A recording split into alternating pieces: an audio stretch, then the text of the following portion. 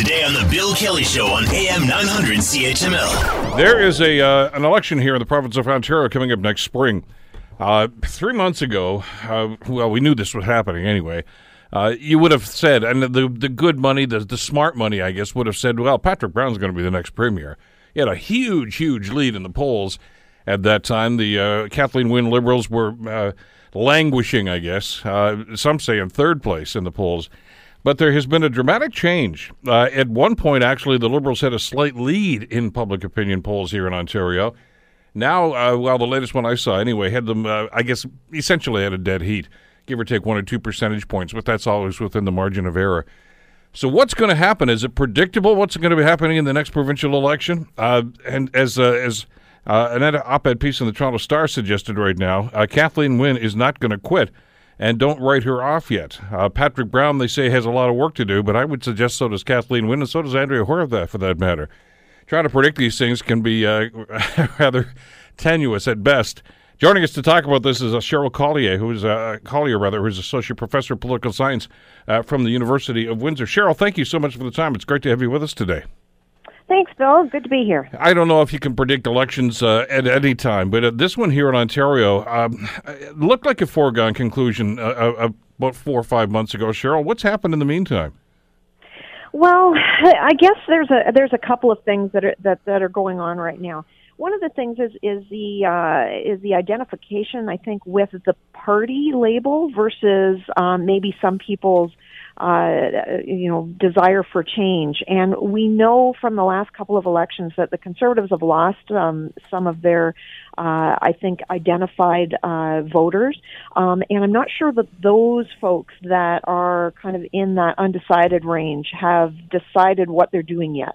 So when you have those folks being interviewed at any point in time or polled, they can kind of vacillate back and forth. And one of the things we know about Patrick Brown is that we don't know much about him.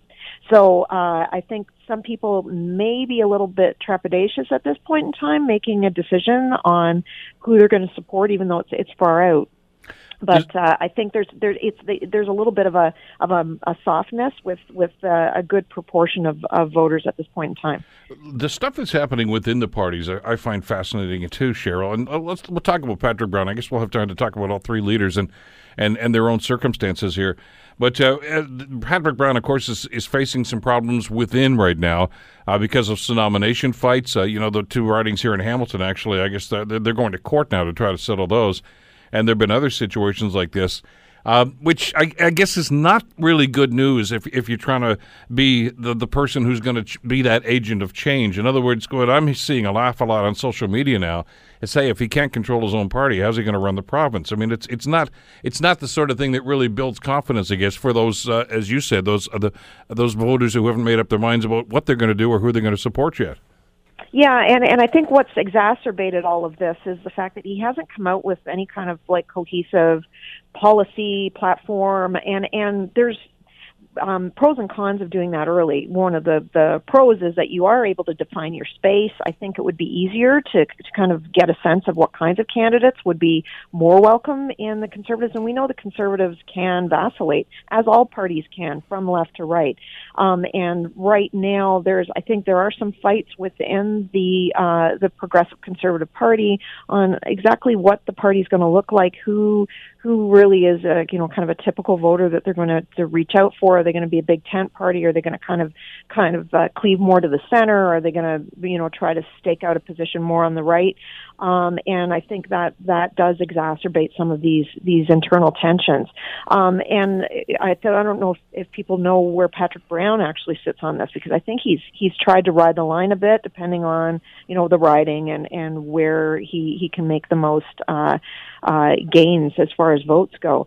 So that's a pro of setting yourself up. The con, of course, is as soon as you put your policy out there, it's a target, and the other two parties, of course, would be chomping at the bit to kind of start to peck away at some of the problems with those positions. But I think, pretty soon he's probably going to have to do something to give a little bit of a shape to the party right now, because it seems a little bit rudderless at the moment. Want to hear more? Download the podcast on iTunes or Google Play and listen to The Bill Kelly Show weekdays from 9 to noon on AM 900 CHML.